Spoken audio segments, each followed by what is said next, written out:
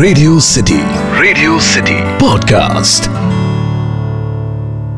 एक ऐसा मसाला जो इतिहास में सबसे पुराना है, एक ऐसा मसाला जिसकी वजह से 2 देशों में युद्ध हो गया, एक ऐसा मसाला जिसकी कीमत चांदी से भी ज्यादा हुआ करती थी, एक ऐसा मसाला जिसे छुपाकर रखने के लिए कई कहानियां गढ़ी गई, एक ऐसा मसाला जो जिंदा और मरने के बाद भी काम आता है, और एक ऐसा मसाला जिसकी खुशबू नाक बंद होने के बाद भी ये दिल महसूस करना चाहता है।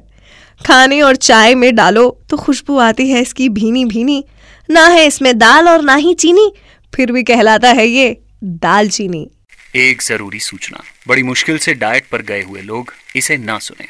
ये सुनने के बाद बहुत तेज भूख लग सकती है। ये है सिटी का फूडकास्ट। सिटी का फूडकास्ट।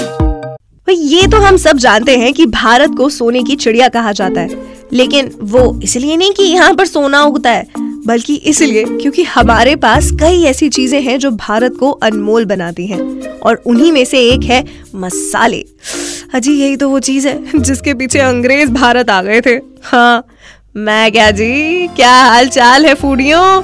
मैं हूँ आपकी आज थोड़ी सी बीमार फूडी दोस्त और पार्ट टाइम प्रोकास्टिनेटर दामिनी, और आज सिटी के फूडकास्ट में मैं बताऊंगी आपको हमारे किचन के सबसे महंगे और इतिहास के सबसे पुराने मसाले के बारे में, सिनेमन यानी दालचीनी के बारे में। वैसे कभी नोटिस किया है आपने कि हमारे खाने में कुछ चीजों के नाम कितने अजीब हैं? जैसे कि भिंडी को इंग्लिश में लेडी फिंगर, लौकी को बॉटल गार्ड और सिनेमन को दालचीनी कहते हैं। अब इसमें ना तो दाल है और ना ही चीनी, फिर भी दालचीनी। अब ये इंटरेस्टिंग है या अजीब वो तो नहीं पता, लेकिन हाँ, इसका इतिहास बहुत ज्यादा इंटरेस्टिंग है। 17th सेंचुरी में जब ईस्ट इंडिया कंपनी के लॉर्ड ब्राउन यहाँ पर पोस्टेड थे, तब उन्होंने हमारे पड़ोसी देश श्रीलंका में काफी ताक झांक की, और उन्हें पता चला कि वर्ल्ड की बेस्ट दालचीनी जो है वो लंका में मिलती है। ये पता चलने के बाद उन्हें आया एक बिजनेस आइडिया, और उन्होंने केरला में अनाजरा कंडी सिनेमन एस्टेट की स्थापना की। दालचीनी उस टाइम पर इंडिया में भी उग रही थी, लेकिन किसी को इसका पता ही नहीं था। 2000 BC में जब इजिप्ट और चाइना में दालचीनी का यूज डेली हो रहा था, तब भारत में भी दालचीनी आयुर्वेद का हिस्सा बन चुका था। संस्कृत में दालचीनी को दारुशिला और त्वका कहा जाता है। आयुर्वेद में कई जगहों पर इसका जिक्र है, और कहते हैं कि हार्ट अटैक और डायबिटीज से लेकर कैंसर के चांसेस कम करने में दालचीनी इज वेरी यूजफुल। शुरुआत में ये मसाला नहीं बल्कि सिर्फ एक मेडिसिन हुआ करता था। इसका इस्तेमाल जड़ी बूटी की तरह किया जाता था, क्योंकि इसका टेस्ट और स्मेल जो है वो लंका की दालचीनी जितना अच्छा नहीं था, इसलिए लोग इसे खाने में नहीं यूज करते थे। लेकिन लॉर्ड ब्राउन वो कहाँ मानने वाले थे। हाईएस्ट क्वालिटी की दालचीनी से थोड़ी सी इंफीरियर क्वालिटी की दालचीनी इंडिया में प्रोड्यूस करने में वो कामयाब रहे।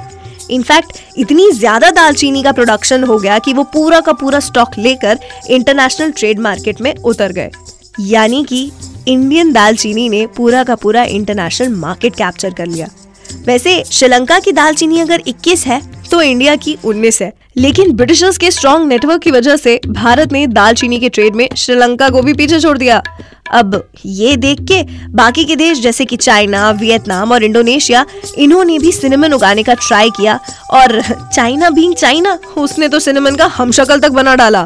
अब दालचीनी में चीनियों का घुसना तो इम्पोर्टेंट है ना यार। हाँ, सिनेमन के जैसे ही दिखने वाला एक और प्लांट है जिसे कैशिया कहा जाता है, और इंडिया में उसे जंगली दालचीनी बुलाते हैं।